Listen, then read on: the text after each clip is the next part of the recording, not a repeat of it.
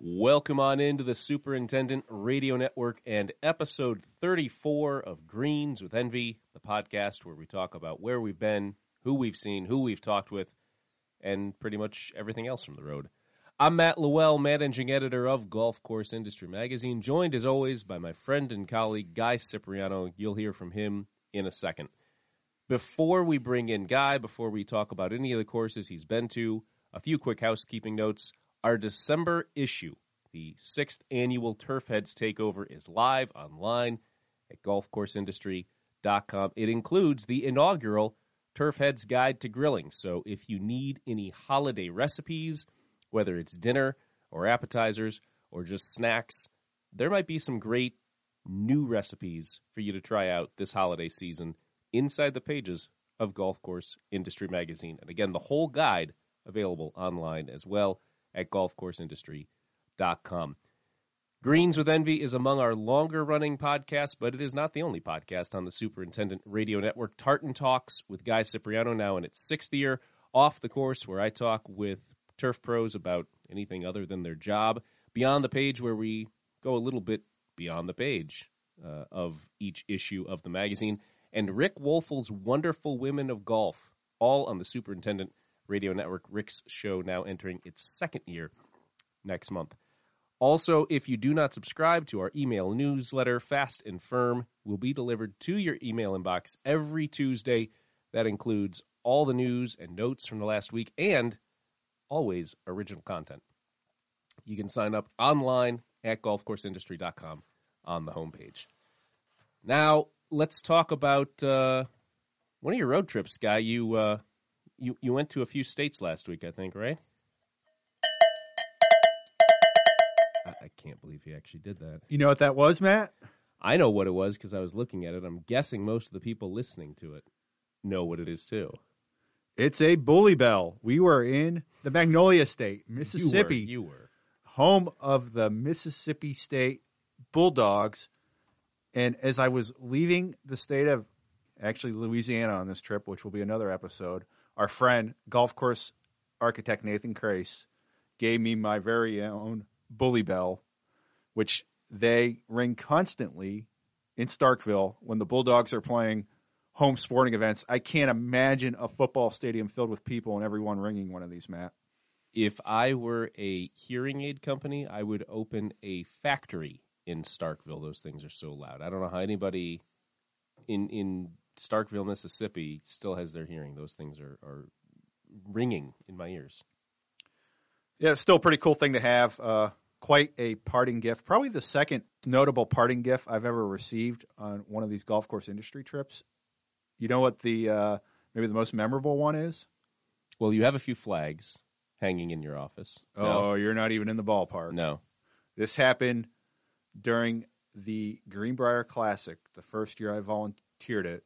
And as I was leaving, one of the locals on the crew gave me a jar of something, and we will leave it at that. Yeah, well, if people know where the Greenbrier is, they can probably figure it out. Can you imagine a bunch of people who had been drinking out of jars ringing those bells? Yeah, I can. It's not something that I would particularly want to participate in, but I don't really drink anymore. Guy, you mentioned that you also went to Louisiana, but you went to so many courses that's a whole nother episode.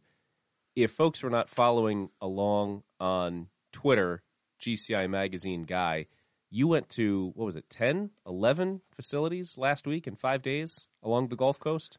So I guess it would be 12 courses and 11 facilities in 5 days. One of those facilities, Bayou Oaks at City Park in New Orleans, I saw the South and the North Course. So I consider that as 12 course visits.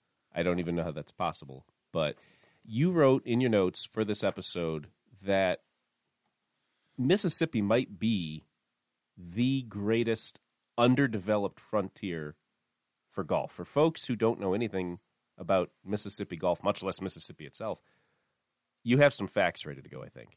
Yeah, so I would say that the underdeveloped frontier would be that Gulf Coast of Mississippi. And a little preface here, I spent my entire time in Mississippi 2.5 days in the southern part of the state. So I didn't even make it up to Jackson, which is the biggest city in the state, or Starkville, where they ring the bells during football games, or Oxford, where they have a pretty boy, blonde-haired football coach, or the Memphis suburbs. So this is all southern Mississippi prefaced here, but golf in the state of Mississippi. So this is according to the National Golf Foundation, 139 golf facilities in the Magnolia State, 66 daily fee, 7 fee courses are municipal facilities, and there are 56 private facilities in the state, 49 nine-hole facilities.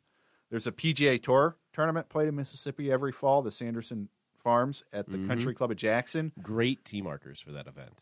And there's also a PGA Tour Champions event, which this upcoming spring moves to Grand Bear. So spring and fall are, from what everybody told me on my visits, are the best time to play golf in Mississippi. That's when the things are really popping color-wise. The temperatures are manageable. In the summer, not so much. But well, having lived in North Carolina for almost 3 years, summers in all parts of the South, there's a reason there was a population boom after the creation of air conditioning.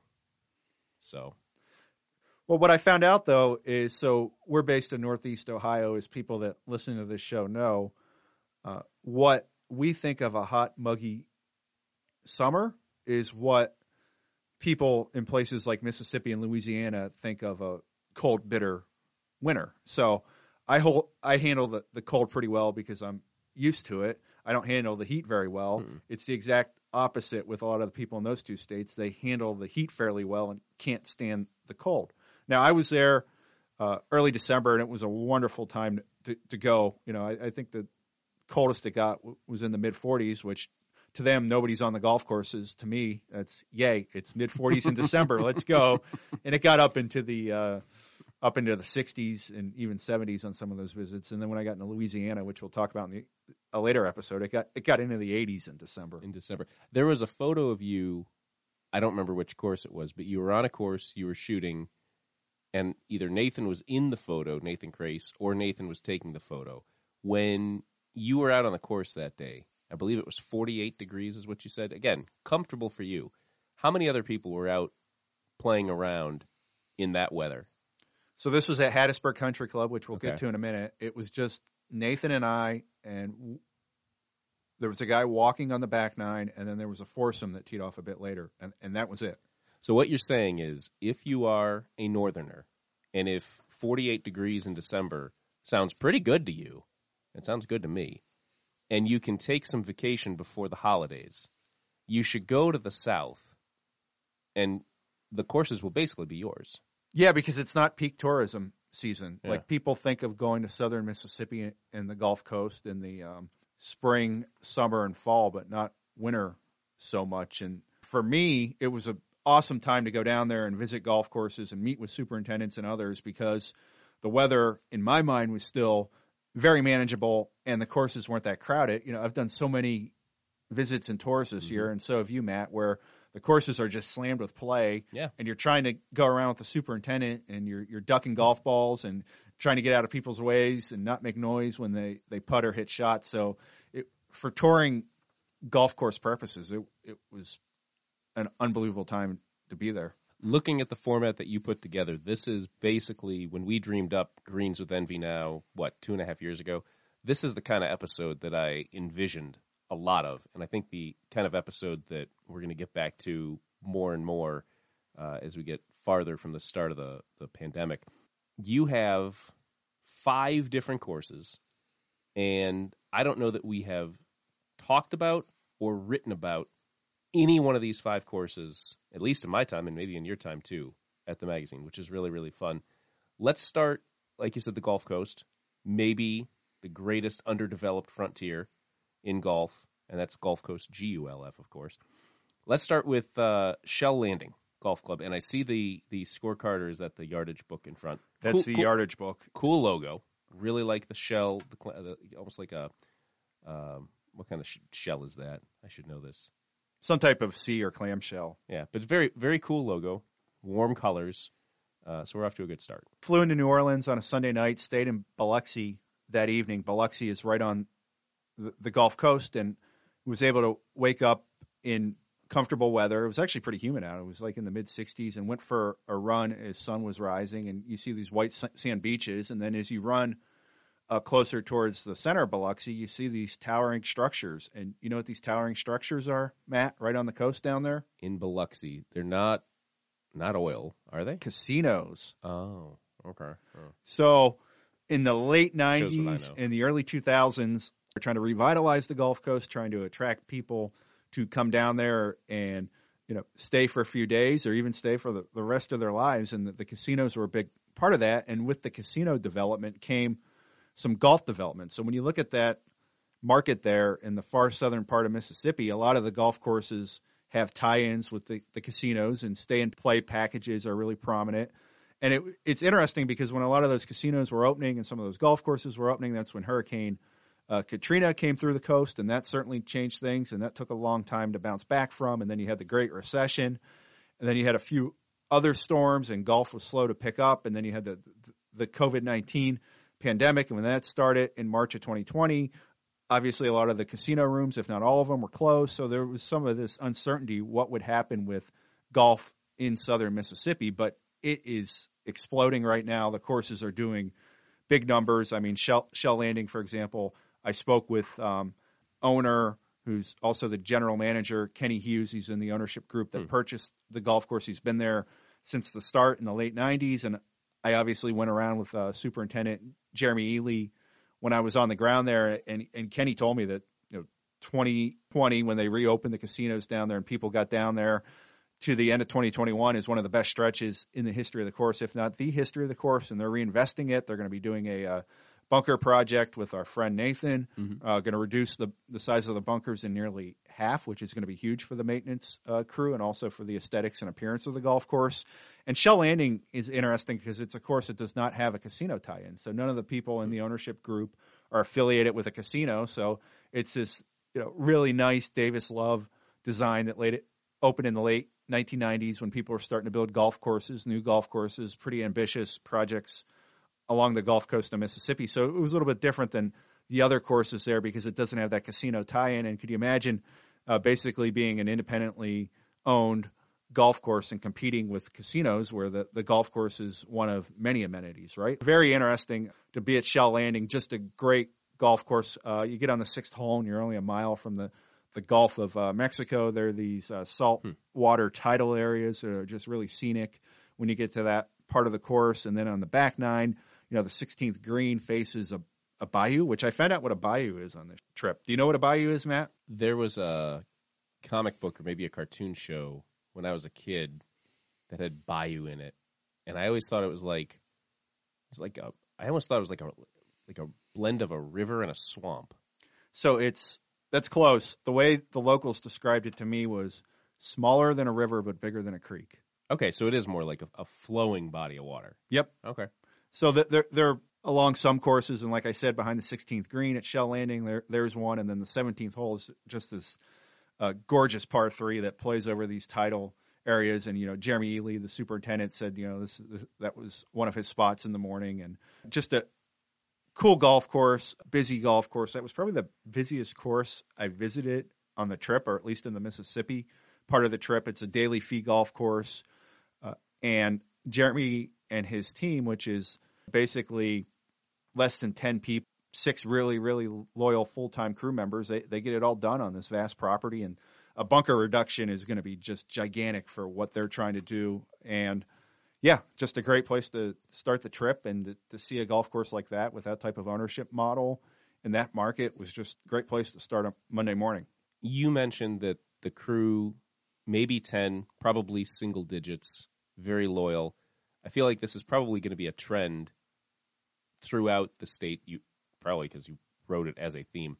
But what is it about crews in Mississippi, at least in the 5 spots that you went to, which 5 out of 140, so you went to almost, 4% of all well, that's just one region, so state. I don't really know much about central Mississippi or northern Mississippi, so I don't claim to be an expert on golf in Mississippi. Now, our friend Nathan Kreis is the expert on the state and that's another golf question in the state of the Mississippi. I'm going to ask you is how many times he comes in as a supporting character in your discussion of some of these courses. Oh, he's a character, all right. Yeah, he is. But what was the question, Matt? Just in terms of every time I think about crews. Nathan, I get sidetracked because every time I talk to him, it's kind of like talking to you, Matt. Our conversations go a million different ways. No, the crews being small, being loyal you clearly saw this again and again at a lot of the courses, including at Shell Landing with maybe 10 people. Well, they have 6 core full-time year-round employees who Jeremy calls amazing, and then they fill part-time positions out off of that when they can. One thing about the crews, they work year-round. Mm-hmm. So right. You bring somebody on to work golf course maintenance in Mississippi, you do have that year-round position to offer them. But no, incredibly loyal. I mean, there are people on Jeremy's crew at Shell Landing that have been there since the start. And when we talk about the next golf course, the Preserve Golf Club, there are people on that crew that have been there since the start when that golf course opened in 2006. You'd have these loyal crews. They're not big, but they're people that have so much pride in the golf course because they've been there for a long time and they know what the golf course means to the area and bringing people to their beautiful part of the country. And they just know how to get the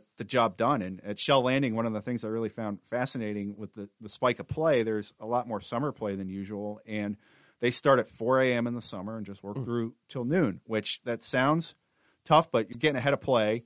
You're also getting ahead of the heat in a lot of the ways. It's not terribly hot at that point in time. Well, their 4 a.m. in the summer, Matt, is probably like our 3 p.m. in the summer here in Northeast Ohio, if not even more humid.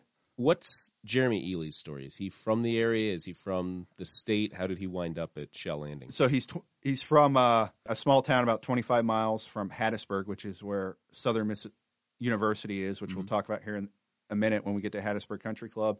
He went to Mississippi State, landed an internship at the Preserve Golf. He's been in the Gulf Coast now for the last 15 years, essentially since he graduated from college. And that's another thing I noticed on the trip is that people that get good jobs or become superintendents tend to stay for a while. Most of the superintendents, from what I was told on the Gulf Coast, are people that have been in the role for 10 or more years. Jeremy's 7th year at Shell Landing. He came from a public course in the area, so Shell Landing was a big-time jump up for him. And these people get the jobs at the higher level of facility on the Gulf Coast, and they keep them for a while.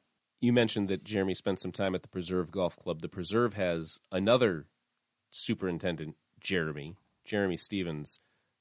Why don't we go to the Preserve Golf Club? And they do have a tie to a resort. Is that right? Yeah, so there are 2 prominent turf figures. Well, everyone that works on a golf course is prominent in my mind. But sure. two managers there. Director of Operations, Stephen Miles, who was there when they built the golf course, and also Superintendent Jeremy Stevens, who was there since the golf course's start. And Stephen and Jeremy work really well together. Stephen, obviously, is a director of operations, looks over the big picture stuff, and does a lot of communication with the people who run the Palace Casino Resort. And how it is, director of operations, less time on turf. You're seeing big picture stuff, and Jeremy's really the point person that does a lot of the managing of the crew. And this is a big, sprawling, natural property. There's a tie-in with the Nature Conservancy. In fact, the Nature Conservancy and the Preserve Golf Club maintenance team work out of the same facility there on the grounds, and you just see some beautiful native areas and live oaks and pine trees and just open space. There isn't a home in sight. You really do feel like you're secluded at the Preserve Golf Club, and it's a 2006 Jerry Pate design. Jerry Pate's a very prominent figure in Gulf Coast golf, former U.S. Open champion, obviously owns a big turf equipment distributor in that region. But no, Jerry Pate, this is one of his more prominent projects. It was a course that has received a lot of attention since it opened at 2006. And it's really one of the courses that if people are coming down there to play a lot of courses, they're going to be going to the Preserve Golf Club. And I found the place fascinating. One of the things I first noticed is driving in, the speed limit on the club entrance drive is 27 miles an hour. I mean, it makes sense. I wonder if Ole Miss was the first place to really do that, because their speed limit was famously a reference to Archie Manning and his jersey number. But you have a non-zero, non-5 speed limit. People are going to pay a little more attention, and they're probably going to slow down a little bit, which is the whole point. Yeah, you feel like they're letting you go faster than 25 miles an hour. Right. But you know that if you're going around 30 miles an hour, you shouldn't be doing that. Yeah. Makes sense. If I didn't know any better, I would have thought that the 27-mile-an-hour speed limit would be the number of holes at the Preserve Golf Club. But I did my research, and it's only an 18-hole facility. And 18 miles an hour is probably a little too slow in there. So, yeah, their play numbers have been exploding. I mean, it's been one great month after another great month, according to Stephen Miles. And, they're closed on Monday, so I get to see them take some, how do I put this nicely, clear some trees. Now, things grow all over the place there because it's a year-round growing environment.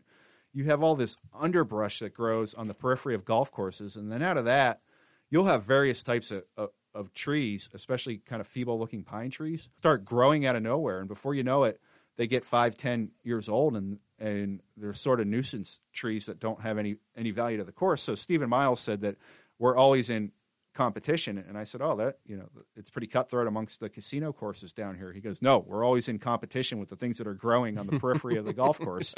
And it was the same thing at Shell Landing. They bring in a contractor once a year with a big bobcat that just goes through and clears underbrush and undergrowth and some of those trees that just sprout up out of nowhere. So I found that pretty interesting too, the fact that there's something growing all the time at these golf courses, and if you don't keep up on it, courses that are only, well, in the Preserve Golf Club's case, 15 years old, and in Shell Landing's case, 22 years old, they could really look aged pretty quick if you don't keep up on those type of things. Right. I mean, it's the miles, not the time itself.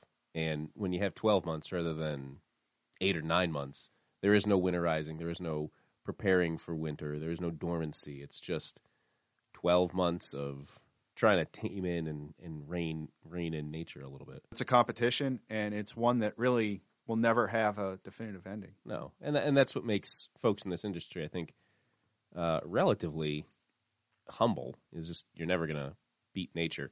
Guy, you said at both courses that you visited on the Gulf Coast, Shell Landing and the Preserve, that numbers were up, and we're still waiting on the final 2021 numbers, obviously, from NGF, but and Golf Data Tech. But if you had to guess, overall nationally numbers are probably going to be a little bit higher this year than last year. Last year it was about 14% higher than 2019. How are courses in the Gulf doing? Are they better than national average? I would say that they're probably between, based on what I found out at Shell Landing and the Preserve Golf Club, without getting into specific numbers too deeply here, they're 15 to 30% up, and that's because from last year. When you look at it, golf never shut down in Mississippi, but the casinos closed along the Gulf Coast, so they lost some significant play during March and April of 2020. But since then, it's just been humming. And to me, this is really a underdeveloped potential golf frontier here. I'm not advocating for building, hundreds or thousands of new golf courses over the United States because we just don't know what's going to happen. And we saw the mistake of doing that in the late 90s and the early 2000s. But if you think about it, a lot of people are moving from north to south. I was in Hilton Head this year, and Hilton Head and Bluffton and the surrounding areas are just exploding with people moving from north to south. You have other really hot markets like Greenville, South Carolina, the mountains of North Carolina, where I was in August. They can't keep lots on golf courses. They sell them really fast, man. Things are going like that. I'd bring the cowbell, but we've already had enough of that. Every time I go back to North Carolina in the area where I worked east of Raleigh, it's always more developed. There's always suburbs out a little farther east. Charlotte, on the other side of the state, is going to be probably 1 million population before too long, if it's not already. So, all over the South. Well, and you think of Nashville and Austin, Texas, and Asheville, North Carolina too. Yeah. So it's only a matter of time, as long as they don't get hit with another big natural disaster, which was a huge setback with Hurricane Katrina in that part of the country. It's only a matter of time that people are going to discover the Gulf Coast of Alabama and Mississippi and Florida, and I could really see people moving down there. One thing I really found fascinating with the Gulf Coast of Mississippi is that there isn't a private golf course there. So could you imagine what type of potential there might be to have a developer or a few developers involved with some homes and a private golf course that people can play whenever they want at any time of the year? And it's pretty affordable down there too, compared to your Hilton Heads and Savannahs and Charlestons and Greenville, South Carolinas, and the mountains of North Carolina. So really, as long as this trajectory continues for golf and the economy is doing okay and there isn't another devastating natural disaster, which is a threat, it's always a every threat. year, Yeah. I could see golf becoming bigger on the Gulf Coast of Mississippi, and more people taking golf trips down there, and ultimately more people discovering this part of the country and what it has to offer, and moving there, if not seasonally, even year-round, and they're going to need places to play golf and courses to call their own. You went to a couple of courses in the Pine Belt, and I have to admit, I was not entirely familiar with the Pine Belt. I had to look it up. It's also known as the Piney Woods. And if people are looking at a map of Louisiana and Mississippi, Louisiana is shaped like an L. And just to the east of Louisiana and the bottom of the L, there are 6 counties in Mississippi. That's the Gulf Coast. Directly above those 6 counties are 9 counties. So none of the counties are really above, north of Louisiana. They're firmly in Mississippi. But it's 9 counties, still close to the Gulf, still in southern Mississippi, but not on the Gulf. So you went to 2 courses in the Pine Belt, or the Piney Woods, which, can we call it the Piney Woods? That's a great name. Yep. It sounds like a golf course, Piney Woods. You went to Hattiesburg Country Club, and you went to the club at Old Brook. Another couple of fun courses, couple of fun experiences. Yeah, Hattiesburg Country Club is a special place, Matt. You maybe don't hear a lot about it nationally, but this is a golf course that maybe is as good as any golf course I've ever had the opportunity to play.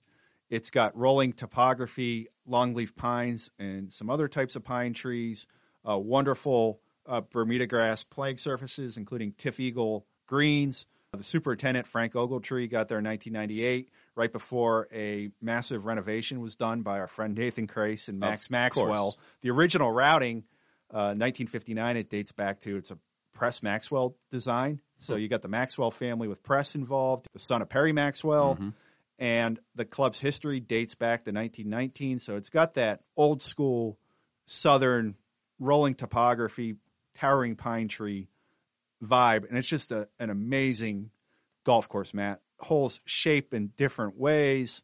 The greens have all sorts of different possibilities depending on where the hole location is.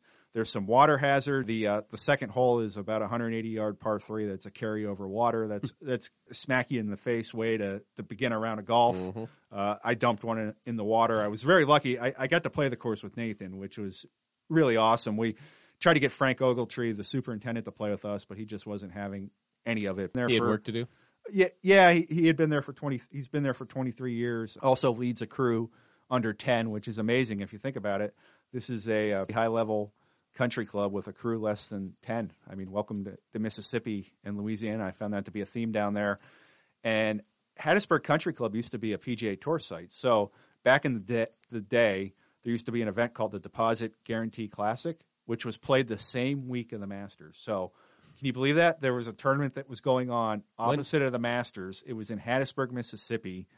And if you look at their roll call of champions, Payne Stewart won his second PGA Tour tournament. 1987, the second place finisher was Nick Faldo. Nick Faldo was rebuilding his swing and really trying to find his game. And can you believe that? Nick Faldo wins back-to-back Masters in 1989 and 1990. And there he was in Hattiesburg, Mississippi, a few years before doing that, trying to find his golf game, and wasn't even a Masters invite at that time. I was not even in kindergarten at that point in time, 1987. So I have no recollection of these tournaments, and I did not know that existed. When did that tournament stop? Do you know? It stopped in the early 90s, I believe, 1992 or 1993. All right, I feel a lot better now because my Sports Illustrated collection goes back to 1995. So if it happened before 1995, there's a chance that I know it if I've researched it, but I feel better. You know what other notable professional golf event happened in Hattiesburg, Mississippi? Think of the most high-profile golfer of our lifetime. Okay. Think of the addiction he had. Okay. And think of what he had to do once news of that addiction became public. Is that where Tiger went to rehab? Yep. Really? I didn't. Okay, forgot about that. Huh. Not for substance abuse, for something else. Right. And I think everyone listening to this show knows what we're talking about. Right. And you know, he's gone through that. He's done what he needs to do. That's neither here nor there. So Hattiesburg Country Club, you mentioned 1919. You said that. You wrote it in your notes. Where does that rank? Do you know? It has to be one of the handful of oldest and most storied courses in the state of Mississippi, being 100 and almost 3 years old now. Yeah, but we're going to get something older here in a few minutes, Matt. Okay, well, we'll tackle both of those when we get there. The club at Old Brook. So this was the result of a merger of two courses. Is that right? This was a bonus visit. I really honestly did not know that this golf course existed.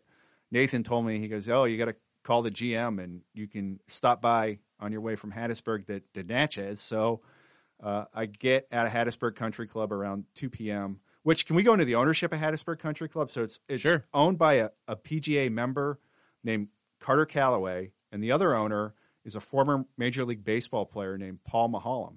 Now, for me, this is a big name in my own personal life. So my first job out of college was at the Williamsport Sun-Gazette, and I covered the minor league baseball team in town, The Crosscutters. the Williamsport Crosscutters. And I got there at the end of the 2002 season. So the 2003 season was the first full season that I covered of the short season team. So the Williamsport Crosscutters played in a short season Class A league. They're still a team called the New York Penn League. Now they play in the Major League Baseball Draft League, which is a story for another day. But so 2003 is really where I covered it from the Major League Draft and the players that were arriving in town to the end of the season. Well, they were a Pittsburgh Pirates affiliate at the time, and their first round pick was a left-handed pitcher from Mississippi State named Paul Maholm. So 18 years later, I got to go back and experience a golf course that he co-owned, and the pro shop manager, who I had a long conversation with, was Mike Maholm, who is Paul Maholm's older brother. Okay, so getting family some job. Now, when I was a kid and I was following baseball, I always thought it was Mayholm or Maholm, but knowing that he was from Mississippi, the elongation of the name, Maholm, turning two syllables or syllables, as my high school Spanish teacher would say, into three makes a lot more sense. Yeah, and Paul Maholm played for the Pittsburgh Pirates. He made it through the farm system pretty quick. I mean, he was really a polished left-hander from a major university. You knew the guy was going to become a big leaguer, and then he also played for the Atlanta Braves, which was the team that he rooted for growing up. But he was a giant golf enthusiast, even at the beginning of his Major League Baseball or minor league baseball, professional baseball career. And I remember I used to spend time with him in the clubhouse talking about golf. And, he was dreaming of playing all sorts of golf courses when he made the big leagues. And I was probably dreaming of becoming a golf writer. Well, now I think you've both achieved your dreams. Yeah, but he gets to own a awesome country club in Hattiesburg, Mississippi. Well, I mean, and let me tell you, his salary history is on baseballreference.com. You can look up how much Paul Maholm made as a left-handed pitcher in baseball if you want. It was a fair bit of money. He made enough to buy a really nice golf course. Yeah. Well, and I this is what I call an all-day, everyday golf course. Before we move on to the club at Old Brook, you could play Hattiesburg Country Club all day, every day, and the people there were so nice. It wasn't a snotty club. I mean, there were guys playing in jeans when we were out there, and just a comfortable clubhouse with a patio where you can have a drink. And it was, I could sit here and talk 3 hours about Hattiesburg Country Club, but we need to get you on your way, Matt. Well, you mentioned by Wednesday of last week that you had enough to write a book after 3 days, so you gotta start writing a book. Yeah. So speaking of that book, that bonus visit, which the club at Old Brook, which used to be called Brookhaven Country Club, and Brookhaven Country Club has a history that extends to the 1930s when it opened as a 9-hole course, and then it became an 18-hole course in 2000. Our buddy Nathan did the project there again. He's everywhere. Well, he's everywhere in the state of Mississippi. He really is omnipresent. So Nathan's like, hey, on your way over to Natchez, give this guy a call and, go check out the old Brookhaven, which is the club at Old Brook now. It formed, it was really close to just dying in 2020 around the time of the pandemic. And even before the pandemic, it was going through some ownership changes and people weren't sure if it was going to exist anymore. And it's the only golf course in Brookhaven, Mississippi, which is a really charming small town. I think it's somewhere around 20 to 30,000 people, maybe 15 to 25,000 people, somewhere in that range. So could you imagine a town like that without having a golf course? So big enough to have a burgeoning Main Street. It formed Brookhaven Country Club, merged with Brook Hill on Natchez, which was a tennis club. They formed this one country club in the back half of 2020, and they needed someone to manage it and maintain it. So a gentleman named Jeff Henning, who was a commercial roofing salesman, that's what he was working as, but a longtime member, grew up playing the Brookhaven course, one of those people that had a special connection to the club, and as the club had tough times over the years, he was always someone that pitched in and helped. Well, he was a commercial roofing salesman, COVID-19 pandemic limited the amount of travel that he did. I think he covered a territory that included like Mississippi, Louisiana, Arkansas, maybe parts of Tennessee. So could you imagine being a salesperson on the road all the time and then having to work from home? A lot of people aren't wired to do that, right? Like one of the reasons they get into sales or any job is they like that thrill of the chase and they like being out and about and traveling. So anyway, Jeff Henning's kind of contemplating what he wants to do. They needed somebody to oversee operations of the club. The owners came to Jeff knowing that he was a loyal member who had pitched in and knew different parts of operations throughout the year and said, oh, why don't you run this place for us? So Jeff Henning now is the general manager, superintendent of his hometown club after a career as a commercial roofing salesman. He's 57 years old. I called him just randomly on my way. I'm like, hey, I'm stopping by. Do you have time to show me the golf course? And he showed me all of it. We had a walk around it as the sun was setting, and you could tell that this is someone that just has a connection with the property. He leads a maintenance team of 3 people, so there you go again, small crews that just get the job done. The new owners have invested in some new equipment, which has really helped. They're polishing up some parts of the course, and Jeff has big plans for this and wants to see the course return to its glory. They rebranded as the Club at Old Brook. Brookhaven Country Club was considered one of the top private clubs in Mississippi at one point. When it got rolling in the early 2000s after the course changes and became 18 holes, it was very highly regarded.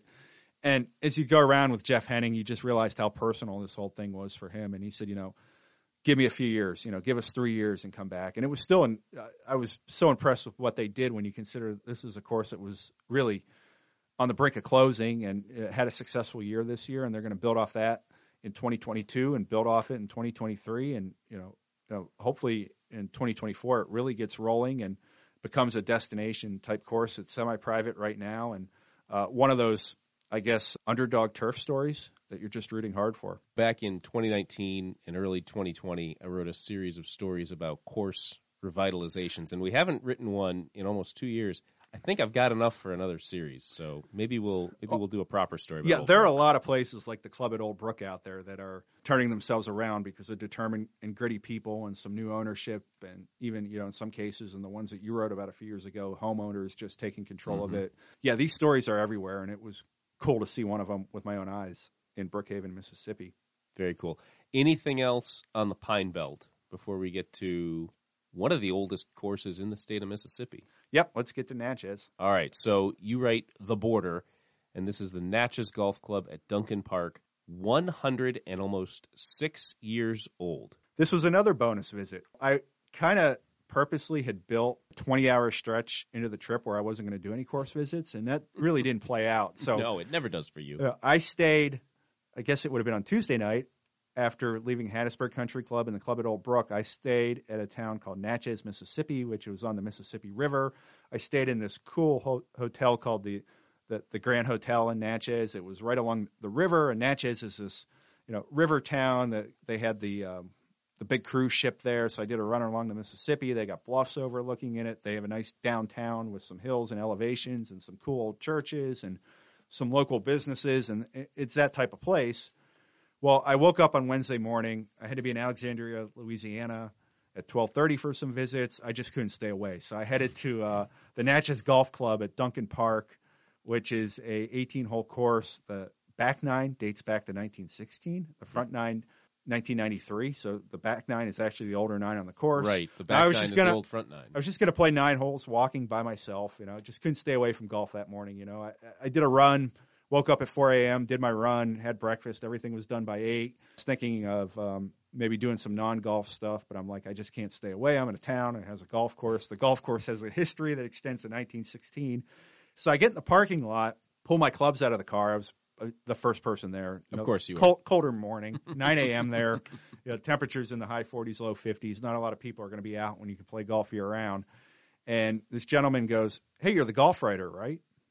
Of course somebody calls you out. I said, yeah, well, I happen to be. And I went over and introduced myself. Well, turns out Jeff Henning texted Greg Brooking is the gentleman I'm talking about. He's a superintendent and pro at the Natchez Golf Club at Duncan Park and said that, a golf writer might be coming out on Wednesday morning. And this is funny because I couldn't find an email for Greg Brooking, and I knew that I was going to be in Natchez, and I tried calling the course, and I guess the message never got to him the week before when I called the course. So somehow he's expecting me, even though we didn't even really make contact. Had a great conversation with him. He another person that just maintains a cool golf course with 3 people. Yeah, Wow. and he's also the pro and Natchez resident, really passionate about the course, grew up playing there. You'll find this, he's in his mid-60s now, Matt, but you'll find this fascinating. He's run a 10K in under 33 minutes and a 5K in under 17 minutes.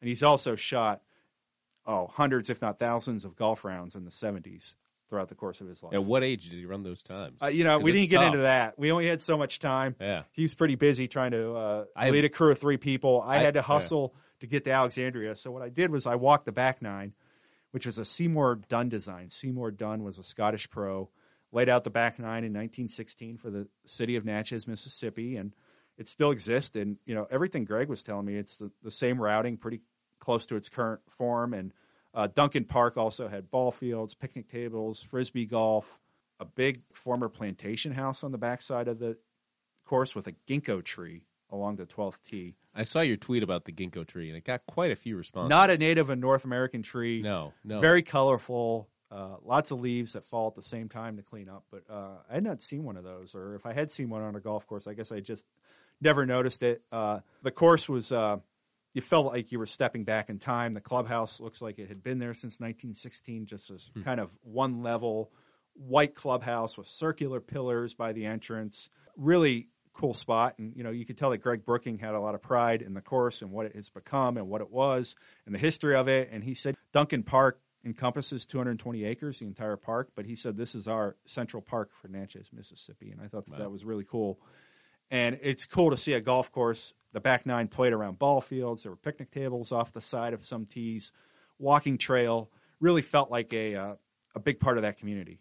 That's cool. That's really cool. Yeah, and the 17th hole to the right of the fairway, which would have been to the right of the 18th fairway, had one of those old school drainage ditches that you kind of see in the older pictures of golf courses, where they can just move water. The turf varieties are a blend of Bermuda grasses. There obviously isn't a mono stand when you have a course that's that old with limited resources. But, I mean, it plays wonderful, a lot of strategy involved, and one of those places that you just never really hear about until you go to a town and go out and discover the golf course. And I would say that end this episode, that's kind of like Mississippi golf. You don't really hear a lot about it in the national golf scene. And it's like everywhere else. There's super cool stuff there. They're great people that maintain this cool stuff. You just have to go and find it, Matt. And really, that was part of the reason why I took this trip is we were coming up on the end of the year. We had some money left in the travel budget. If you don't burn money in your budget lines, you may not have it the next year. And that is one great lesson I learned from more than one legendary turf pro is always tried to be $1 under budget every year. Not $1 over, not even $1 under budget, because that way you used it and they aren't going to take it away from you next year, probably. Yep, and I wanted to tell and have golf course industry tell some great stories about places and facilities that a lot of our readers don't know about. And we stumbled into some. What's a level above great? Incredible. Amazing, incredible, Marvelous. Surreal, marvelous. Pick your adjective. We came into those type of stories. We haven't even made it to Louisiana yet. So, one of the things is to take a trip like that, you have to have good people back at the office. So obviously that wouldn't be possible without you, Matt. We'll get on to Louisiana in the next podcast, but that was just Mississippi. Yeah, this is essentially a 2-parter. Mississippi was the first part. We'll get to Louisiana. 11 courses, 11 facilities, 12 courses in 5 days. I don't know how you do it, Guy. That's amazing. Yeah, when I got home on Friday night, I don't know how I did it either. But there's people that do way tougher things in the world, and we'll get into that in Louisiana when we get into some of the storm cleanups of recent years. Yeah, you feel exhausted from a trip like that, but then when you think about it, you're visiting golf courses and great people, and they're much tougher things to do in life. Sure. Like listening to cowbells. He's going to do it again, by the way. Before we get going here, yourself. That's Matt Lowell, our managing editor. I'm Guy Cipriano, the editor-in-chief, and we will just leave you with this one noise.